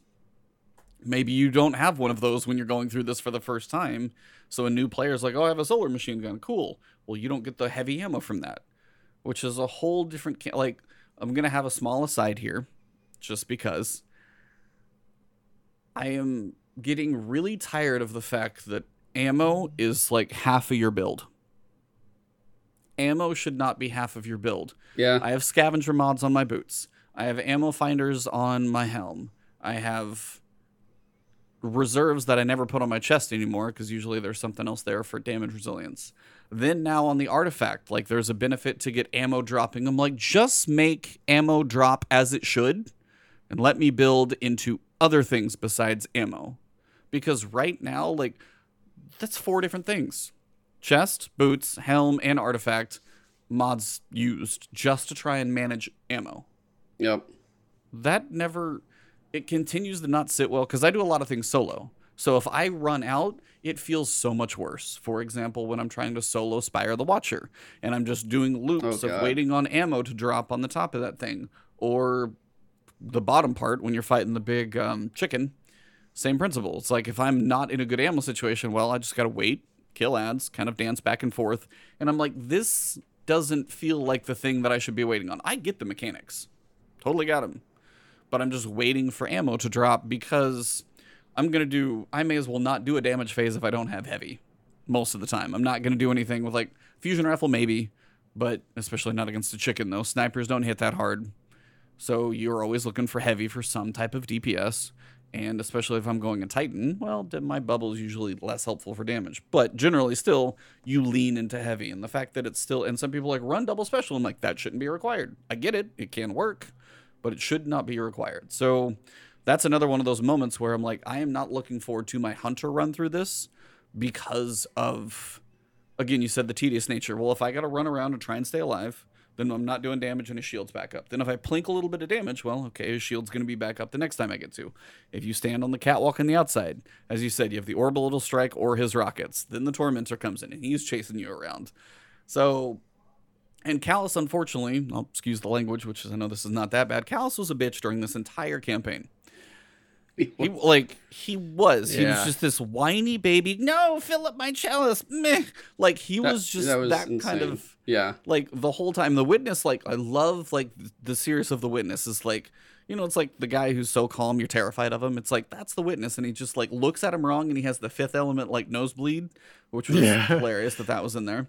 But Callus was just pointless. It's like he's this opulent guy, and I'm like, he didn't change at all. So he's just a little punk. And then you get to the end, and all he has is like a little darkness gun. And I'm like, so he really was just a punk the whole time. Like, not even a unique, real mechanic to him. Not much change. He's just kind of shooting at you the whole time. It wasn't like Savathun and the Guardian powers and the big bubble shield. I mean, we basically had mini raid mechanics through the Witch Queen campaign at certain points of like, here's this thing you got to do. Mechanics. It's just run in a circle and shoot the guy. So that was why the mechanics of the like before that, the big like, okay, I got tanks I got to hit with like laser, you know, drop down missiles and stuff like that on the Kaido's down there fighting. I've got two tormentors to deal with. There's a lot going on. There's tons of Cabal. This is a cool arena. Then I'm down here just running in a circle again. So mission 7 and mission 8, I'm running in a circle for the final parts, and I just didn't love it. So, but also like I'm dreading the lack of build a new player would have. Like they would probably just hate it, and I'm probably going to when I get to it. So that's my issues with the final when I think about it a little bit deeper, but also what I'm looking into the future for like my final fight with my other character. I'm like, oh. So sorry for the tangent on the end. No, you're good. Also, I definitely feel that. It's like it makes it even more disappointing to have like this be the version of Callus we get for the campaign when they've been like teasing that he's going to turn to the darkness and to the Witness like for several seasons. And it was cool, like starting with the you mentioned it earlier, the exotic mission where like the Presage. Presage. Yeah, that was it. That's right. Yeah, where you get Dead Man's Tail, which was one of my favorite exotics, just because it's so fun and sounds so cool, and it's just like the weird fungus, like darkness fungus, like all over the ship, and it's just like it's intriguing and dark. And then like the whole season with the Crown of Sorrows and trying to learn more about what he was doing with it and stuff like that. And then you get this and it's like, oh yeah, you literally put it perfectly. He's just a little bitch. Yeah, it's funny just especially after Season of the Haunted where he felt a lot more threatening. I guess because he's just he's an overhead voice the whole time. Yeah. And that's what he's always been throughout it's like an antithesis to Rasputin. Where Rasputin, you're like, oh my god, this is going to be great. You get him, and you're like, this is everything I could have wanted. Like, I'm glad we're finally getting Rasputin, but gone too soon. Sucks. Then you get Callus, and you're like, oh, we're finally going to see him. He's not a robot this time. You know, this dude, he just says that he's just like, my cup. And you're just like, what is this? Oh my god, it's ridiculous. But, like, for the boss fight, even though I enjoyed it, because I was on Void, specifically on Void, I don't think it even comes close to like Witch Queen's final fight with Savathun, or like the ones I like the most is like that, and then Oryx when you're fighting Oryx before King's Fall is so much fun. Regicide's a great mission. Yeah, so like those ones are the ones that really like stuck out to me, which I'm just like, you got to make the Trinity complete with Shiva Wrath's fight. Like that's got to be something cool. Yeah. I really hope we actually physically see Siva soon, because it's been a little bit annoying. We're that due. Yeah. Yeah. like she's been around for like over a year at this point, just like, manipulating stuff in the background. And Well, she was Well, around definitely, since, I feel like what was it? What was it called? the Hunt. Season of the Hunt. Yeah. yeah, that's when Yeah. she started. And I think that just like the idea of seeing the Hive War God is such a cool idea, and it's kind of hard to take her seriously as a threat when we haven't even seen her at all. So I We can't haven't picture heard her her. in my mind. Compared to like Savathun, where at least Yeah, we've like exactly. gotten When Deborah Wilson came in and started talking through the crystal, I was like, oh, dude, so good. that was Yeah. fantastic. Yeah. Yeah, like the voice actors there. So again, hopefully, as you said, like Ziva gets, we need some time. She's had Again, as much build up now as Savathun at this point, with like Yeah, behind it the scenes feels stuff. like- Yeah. Yeah, I feel like hopefully in like maybe Season of the Deep we get a little somehow communication interaction. Yeah. Savathun maybe coming back, kind of doing the Hive gods facing each other type thing. For Guardian. God, I really do Possibly. want Savathun as an ally, because I think that'd be so cool. Yeah. Yeah. We'll definitely talk more about like I guess like predictions and whatnot at the end of part 2. But like aside from this and the gameplay, we get the story, which we've somewhat covered already, but we have 2 new characters and a couple returning characters during this whole thing.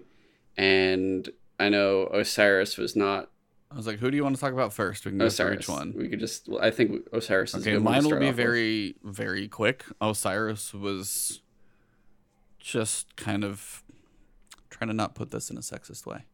I was going to say had his panties in a twist the entire time, but that's just like a bad cliche. But basically that was the thing. He's like, he's just all worked up the entire time. I'm like, where's the cool, badass Osiris that we know? Like, Yeah. This is not the same guy that we've had for seasons. The thought-provoking, one of the most powerful warlocks we've got. And now he's like, we must hurry. We must go.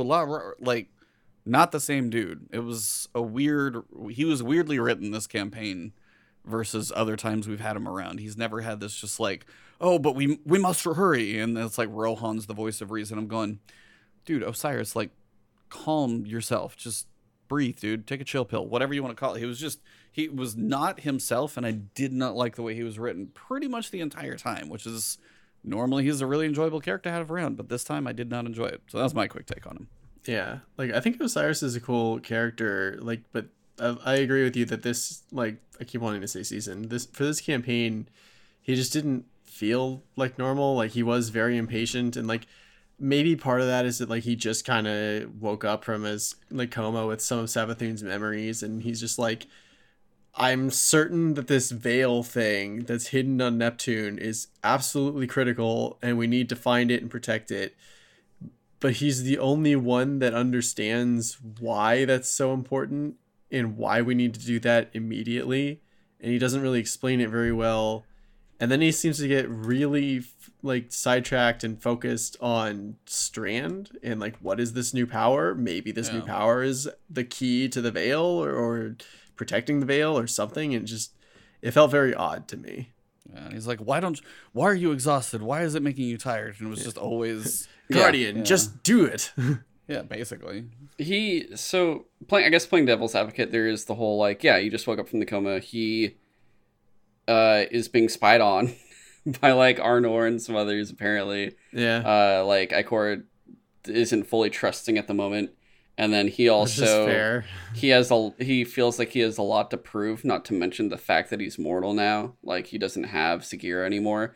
And that was one of the it's like the saddest big scenes, reminder. like Sagira analyzed, and he's like, "Oh." And then the fish comes Right. over, yeah. But the whole thing is like that whole year, like that whole time we had Osiris from the start of Beyond Light through the end of that year was all Savathun. So it's like that whole thing was never Osiris, and we've only really gotten him somewhat in season of the Seraph and stuff. But that said, like it's like I get it. I get what they're going for with him because of all these factors. But at the same time, it's still Osiris of, yeah, this is the dude that was Ikor's mentor. This is the guy that's been there since pretty much the beginning of, like, really Guardians being manifested. And he is the wisest one. And even you'd think throughout everything he's been through, he can pretty much at least, like, get through this as well or figure it out, considering everything he's done so far. So it did feel incredibly out of character and disappointing, and especially the fact that you're just kind of like it. I think the thing that would have, at least, if everything else in this campaign was better, and this is kind of like the thing you're dealing with, it would have, I guess, been more bearable. But for the sheer fact that everything all together is not going well, this doesn't add to it, because then it's like, oh, here's one more negative thing you have to deal with along with everything else, from gameplay to story to characters. So it just did not fit there at all. Yeah. The others being like, we have Rohan and Nimbus, who are our two, what are they, it's Cloud Striders, who are the only people that physically walk around anywhere. Yeah, Rohan, the most thinly veiled foreshadowing I've ever seen. Yep. God, that was funny. They're like, so tall, it's like too. They were dramatically taller than I thought they were. I was like, okay, yep, you're making Kaido look a little short. That's amazing. Yeah. They're literally, it's like, it was that kind of Destiny's version of Spartans, I guess. It's like, here's these guys, except they have like a 10-year lifespan or something insane. Yeah, I was actually wondering if it's 10 Earth years or 10 Neptune years, because Neptune has long years. Oh, that makes a good point. more sense. Yeah, I was wondering on that. I gotta hope. I don't know if I got an answer, but I didn't get the like Silver Rohan Surfer thing. Like, why? I was like, it's again. Well, Rohan, like, the voice actor did a cool job. He had the gravelly voice. He's like been around for a while. He's got the new guys training him up. And he takes everything seriously. Yeah, takes that all seriously. He's like, well, he's the one who actually put Osiris in his place for the one moment, like, Osiris had to calm down. He's like, we must hurry. He's like, I know far more of a reason why the veil is important versus you. It's like my whole entire planet depends on it. He's like, we don't even know what the hell it is. So he's like, yeah, I get it. But also, he's like, oh, we live for 10 years and I'm on my 10th year. I'm like, all right. That was the line that did it all for him. So you're going, okay, so at some point this is going to go down. And there was no twist, no anything. Just, oh, Rohan's going to die. Yep, Rohan is... It also here we go. I'm dying 90 days sooner. No. It felt like his death was so random, too. It was another one of the frustrating Strand moments, because, like, if I could just not be exhausted, I could save him. So then it's just... Yeah, it's one of those moments where it's like, oh, I'm just too tired. I got to take a nap. Oh, sorry, you got to die. Your character choked in the middle of the 80s movie, and now he's dead. I'll sacrifice myself to destroy the radial mast. Like, I don't even know what the radial mast is, dude. You didn't explain it to me very well. Yeah, it was a whole thing. So he just was pretty much fodder to begin with, and there's like nothing really to say about him as a character. It's just like, there you go. Whereas unfortunately Nimbus, for Nimbus, I found him very annoying. Yes. Them very annoying. Nimbus was just constantly, like, they made Nimbus very wacky in the beginning, and then it's just to be like, oh, Nimbus is now hard-boiled because Nimbus's mentor is dead and all this stuff. And because the whole thing, Bungie said too, they're like, yeah, we're trying to make it like all the 80s themes and 80s movies, like we're trying to put that into Lightfall. Hence, like, I think like the Titan has a red headband in one of the armor sets or something. Oh yeah, it's just be like Rambo. Warlock. Oh, it's a Warlock. Okay. I always thought it was the Titan one, but yeah, it's the Warlock. So, like, having Nimbus throughout all that too, just like, same thing I said about Osiris, of like, with all these other variables hitting, it doesn't help with them being like this. For Nimbus, it's also not helping where it's like, here's this new destination. Oh, how are the new characters that are in this destination? Well, one's dead already, and the other is, well, how do we put it? Just silly. For the sake of being, feel like they ever took anything seriously. It was just, here's the hot shot rookie that doesn't get anything yet, and I'm like, his best moment was post campaign. That was the biggest thing. I was gonna say Nimbus gets his best moment was post campaign. I'm like, that should have been in the campaign. Yeah. Nimbus just talking to you outside, like everything with Nimbus outside of the campaign felt completely different. They're just like, hey, look, we turned on the normal button. And Nimbus is like, yeah, we're going to do this, blah, blah, blah, and this and this. And also I learned this from my mentor, but like, here's a little bit of history.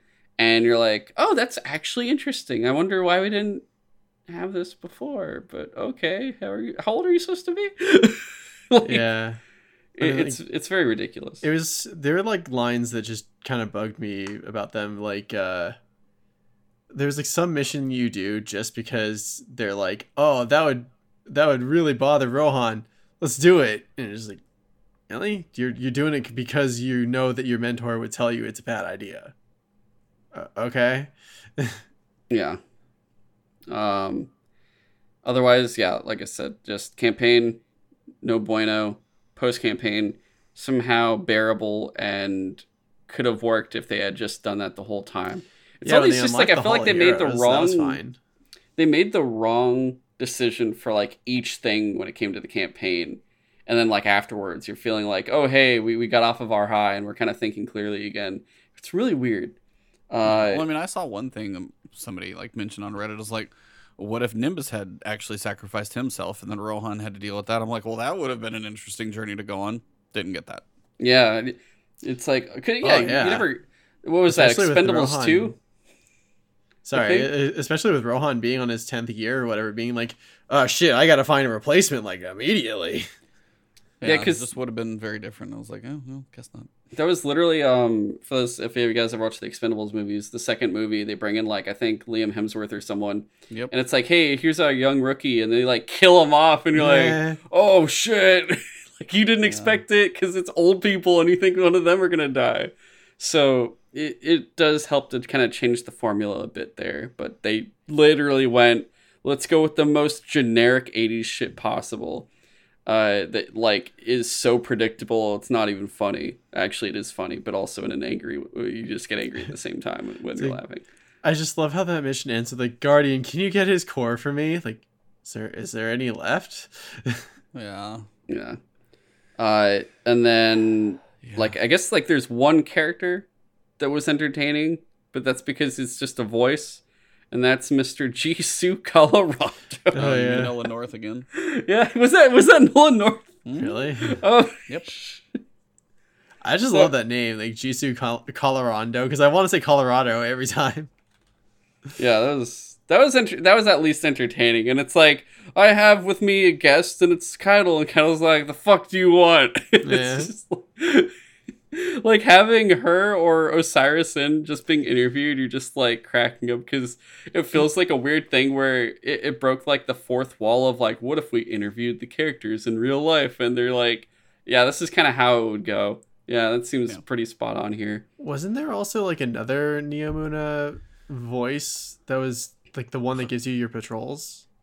Yeah, like post campaign. I can't remember the name of her. But she's the one in the back. The one that she's like the archivist or something. Yeah. But there's also like this dude that like loves the arcades or something.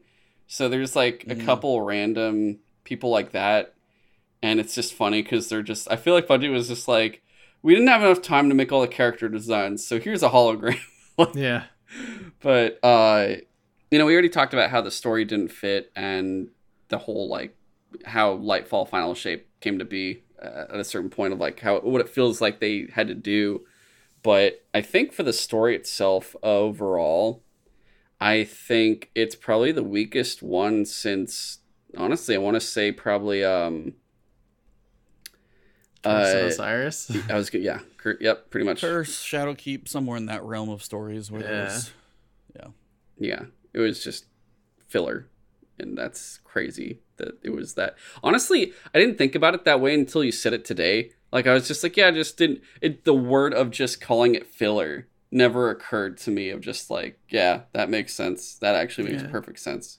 If I were to summarize my feelings for this campaign, it's just a few words. It would just be like, it's not completely terrible, but it was confusing and disappointing. Yeah. Neomuna, though, the destination. We have like 3 main areas, I guess, or 4 main areas, similar to and no good quick travel points. You have 2 quick travel points. Well, 2, I guess 2.5. Yeah. Here's the if you don't want to go all the way into that room, here's another fast travel point, and then here's one at the rear. But it's very much just like a weird future place. It just kind of looks like a Vegas casino. at a certain point, you see all like the bars and stuff, and I'm like, hey, it's the Cosmopolitan Hotel, okay. But the design seems cool, but just empty, completely Yeah. empty.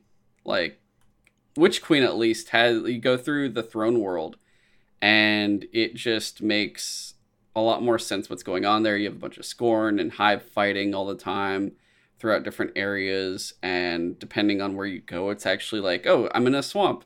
Oh, now I'm in this cool, like, very gothic feeling architecture all over the place, and it's all these different feelings going through these different places, and overall it's kind of just swamp and the fortress, but depending on which area you are, kind of tells you what type of enemies you're going to get versus like what's Lucent territory, what's Scorn territory, and it just makes sense of like this is how far Savathun's light has reached, but also here's the areas where Rolk was still like imprisoned, and that area's had its like, I guess, lasting effects on her throne world and whatnot. Yeah.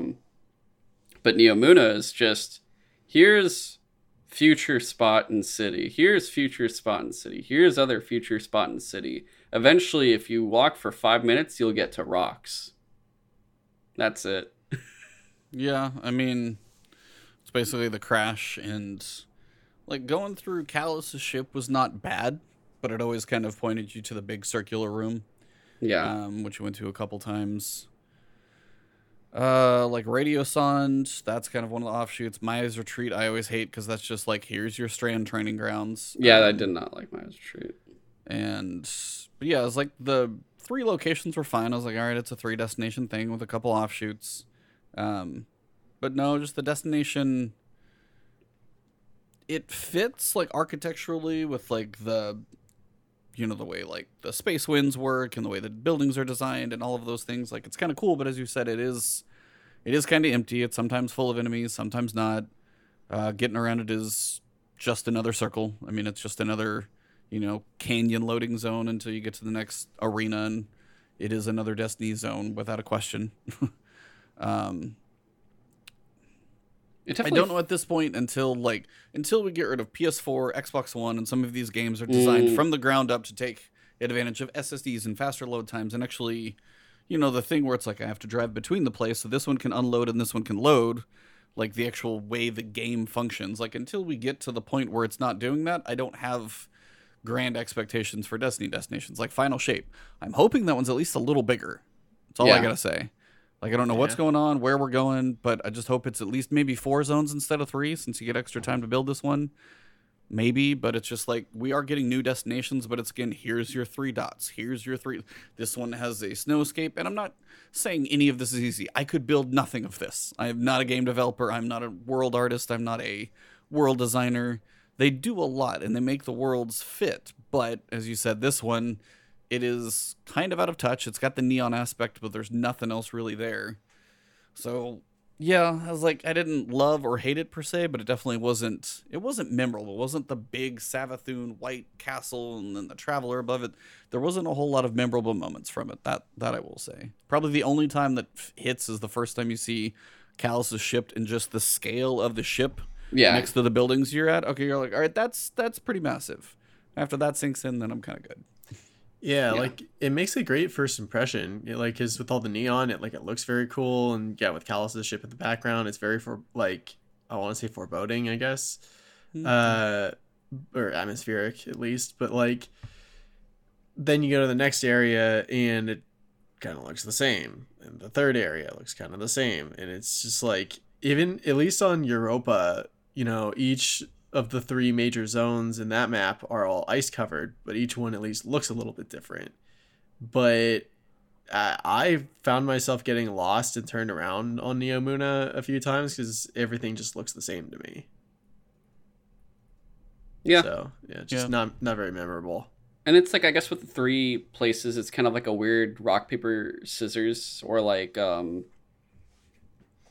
porridge level of like warm, hot, cold. Where, like you said, one is what's the one called you always have to activate the Terminal overload. Yeah, if it's that one, that's kind of like the very cold one, where no one's there until you activate it. And then you have the Vex incursion area, and that's the full hot one.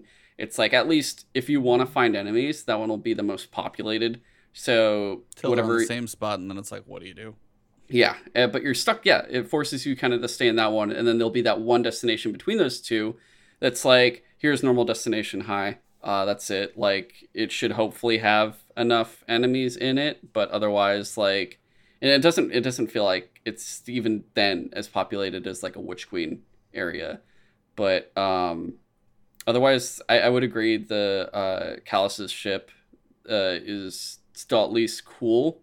I remember at one point, I think I went through the wrong entrance and got really lost and confused at a certain point. I think it was just because you get to like a room where it's like 4 different areas, 2 floors, and then and it's like 2 sides, and you can't figure out where the hell to go until you realize, like, oh right, if you go up here, there's like a weird little like door opening that's like in the up like above, that's not like floor level, that you have to jump through to get to like the final area.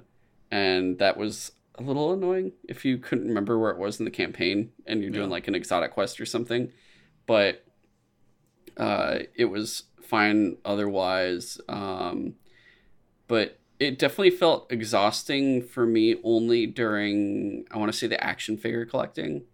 When you're going through and getting all of those and you're going to the different destinations, it put into perspective kind of like, if you're only doing that and there's nothing else, if you're not doing like a strike or something, there's nothing that's kind of forcing you through certain areas with combat a bunch, and it's just going through and it's kind of empty. It feels, yeah, and it's just like, damn, I'm doing this just for an action figure. Well, what's going on in the way? Nothing. It's just like, you could scream and an echo would happen and nothing is going to go on. No, you're not going to get shot or anything.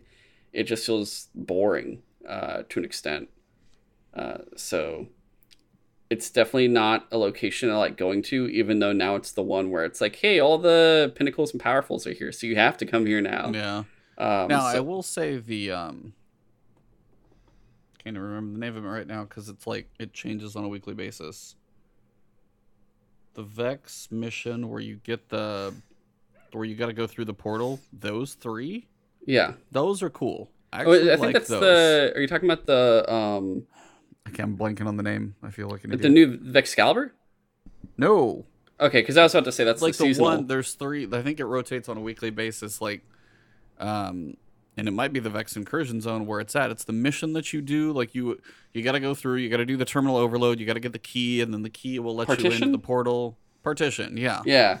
Those are fun. Those are actually pretty cool. Because the thing that you have to do like the weekly bounty before you can open it. That's right. Yep. Yeah, because there's just a few extra steps that feel like a barrier.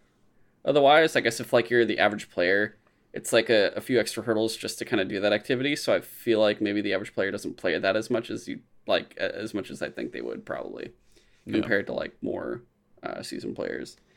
But other than that, like, I guess anything else on Neomuna, any interest, or I guess how do you guys feel about the Vex incursions and the terminal overload as activities? James, you can go. I feel like I've been talking here. I don't think I've done too much of the terminal overload yet. I've farmed so much. But which one is the one that's like the public event sort of that you activate? That's terminal overload. Oh, that is overload. Okay, because you'll go through 3 steps, and then the final step is like 2 bosses, pretty much. Yeah, that one I find kind of weird because just like in that area, there's like nothing seems to happen unless you activate that mission or whatever, and I don't know. It seems to go on like a little bit too long for me, but so I can't really say much about the other one, I guess. Okay. Yeah, I mean, I'm kind of with you. Terminal overload, it drags a bit for the length of it. If you go and you try and start it by yourself and nobody ends up joining your instance, you're kind of screwed. Yeah. So you kind of need to find one that's already like step 2 in progress, kind of already like midway through. So it's always hard to get it going. Seems to be kind of the bigger issue with that one. Once it's going, there are a lot of pieces to each one, and like they're not bad. They're kind of different. Stand here and shoot all the harpies that are holding you down, so you got to do the point. Then you got to go blow up the tanks over here. I'm like, it has you moving around, and then the bosses one's a Scion, then one's a Minotaur. It is different depending on destination, I guess, or area. Yeah, I mean, it tends to be a lot of kind of some of the same stuff, but the locations do give it a little flexibility. But yeah, it's like for the time you go through it versus like, you get one chest here and one chest here. People were doing like the chest run, like the instance run and stuff that people were doing to get multiple pulls on the normal chest, which got fixed this week. So that's no longer a thing. And that was helping with reputation. But it's like the time you put into it versus like you'd get a little bit of reputation, you get a couple pulls. It did feel long for what it was. It's like some public events on EDZ, you can knock those out in like 90 seconds because you'd get like, the Cabal one where you get the ship to come down, blow that up, and you'd nuke the boss. And it's like this one is 12 different stages or something. So, I mean, the balance of like what a public event should be versus what we get out of it, that's where I think it's just a bit lengthy. Yeah, I'd agree with that. I feel like for me, when I was going through, I was too lazy to. I cracked up. Travis just was like, "Was this today?" It was pretty much. I would go in, see no one there, go to orbit, go back in, and keep trying until I could find a group of people that were there. At least if I saw 2 people doing it already, or a good amount of people and it hadn't started yet, were the 2. Because if it's like, if there's 1 or 2 people and it hadn't started, and I go in, I'm like, maybe I'll start it and we could all do it, and they just leave and go to the next location, I'm like, oh crap, well that was a waste. And I guess I was just lazy on it, and I could have just done the safer route and entered a fire team on the app and just brought in 2 people, and if you're even luckier or more lucky, like you'll go in and there's already people there too, so then they have like a full group. It's kind of like going into like I guess, what was it, like Blindwell or something, kind of like that in that style, where you're hoping someone's going to be there. But once the activity starts, I guess it was a good way to grind out Strand, especially when you're first like post campaign getting all of the Strand currency to get more of the aspects and fragments. This was probably like the farming spot for it. Way, yeah. So it did help a lot when it was like during that type of thing. Now I honestly have been forgetting to do it, and I need to get back to doing it. And it's not like I said it was bad, but it's just like long. More that's really just it. And it's not the longest thing, but I think it's like, it reminds me, I get like a little bit of PTSD from the freaking public event on the Leviathan from Season of the Haunted, just because it's like, oh, here's like 3 tiers of this, and I'm like, here we go again. Okay. Yeah. But other than that, yeah, I think that's it. I don't know if we want to. There's like 13 minutes left if we want to bother with the exotic quests or save that for the second part. You might save that, and especially if Travis will be here next time. Yeah, especially since I haven't. He might tag me out depending on if what's going on. Travis, we figured out, may have overslept a bit, but as much as he goes like nonstop, never stopping, like it's like, I know he said he's like, it's all good. Like he feels bad. He will be here, so it's sometimes the boy needs to sleep. So it was not intentional. So no, it's all he personally slighted. No, just kidding. Yeah. You just said, dude, I'm so sorry. Yeah, I told you. Like, oh my god, talking it's to him on Discord good. at the same time. Yeah, I mean that's I was like, yeah, it's gonna probably be like 2 hours, because if there's 4 people talking, like just for each topic, it's gonna go longer than for each one. Yeah. But with all that said, though, I think we're at a good stopping point, like you guys said. That is it for part 1. Part 2, we will talk the exotic missions that you get throughout Lightfall. There's like 3 or 4 of them. Strand is a subclass, so not really from the campaign, but just post-campaign. You have everything unlocked, all the stuff that's actually there that you can appreciate. So I think that'll be maybe a bit more positive. We'll have those 2, and then more of the technical stuff. So we got like the loadouts. You can do pre-created loadouts, which is really nice. You have the UI changes where everything has pretty much been relocated from inventory, character, the way you look at triumphs, like everything has changed, and it is like a big difference. And then finally, the Root of Nightmares raid, which I know someone hasn't done yet still. They need to. I'm so behind. You got about a week to do it, so there you go. And then Season of Defiance, which already wrapped up. We'll talk same thing we did for Seraph. So the story, the activity that we do in it, and Excalibur quest. which I have a funny story on that a little bit. But that is everything that we'll do next week, and it'll be potentially the three of us, along with Ty Guy Travis from IGN, which will be really cool. And other than that, Ebontis, where can people find you? Twitch, Twitter, YouTube. Those are the main three. It's Ebontis, EBONTIS. If you find the cheetah, you have found me, and those are the main three. Streaming Destiny or Variety on Twitch, YouTube, lots of videos, and then Twitter for probably just random antics and seeing what other people are saying out there. So I have a pretty curated feed on Twitter, so if I'm seeing stuff on Twitter, I've managed to make a pretty reasonable following to look at because it's a lot of game devs and content creators and stuff. So nothing too crazy in there. But yeah, just any of those. Yeah, and we'll have links to all of that stuff for Twitch and for YouTube in the show notes. You can take a look at that. Check out the guides, honestly, guys. He helped me out before. I didn't even know him until I realized it, and I was like, oh shit. But yeah, the guides really help out if you guys especially need help on everything, like any like specific parts, even with the new stuff.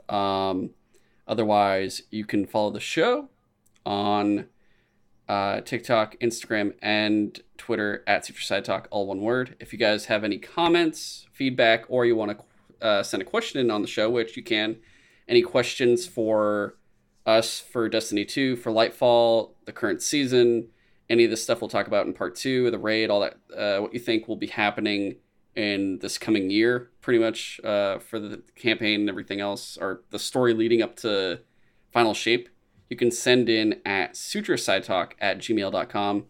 That's just the title of the show, sutresidetalk, and at gmail.com.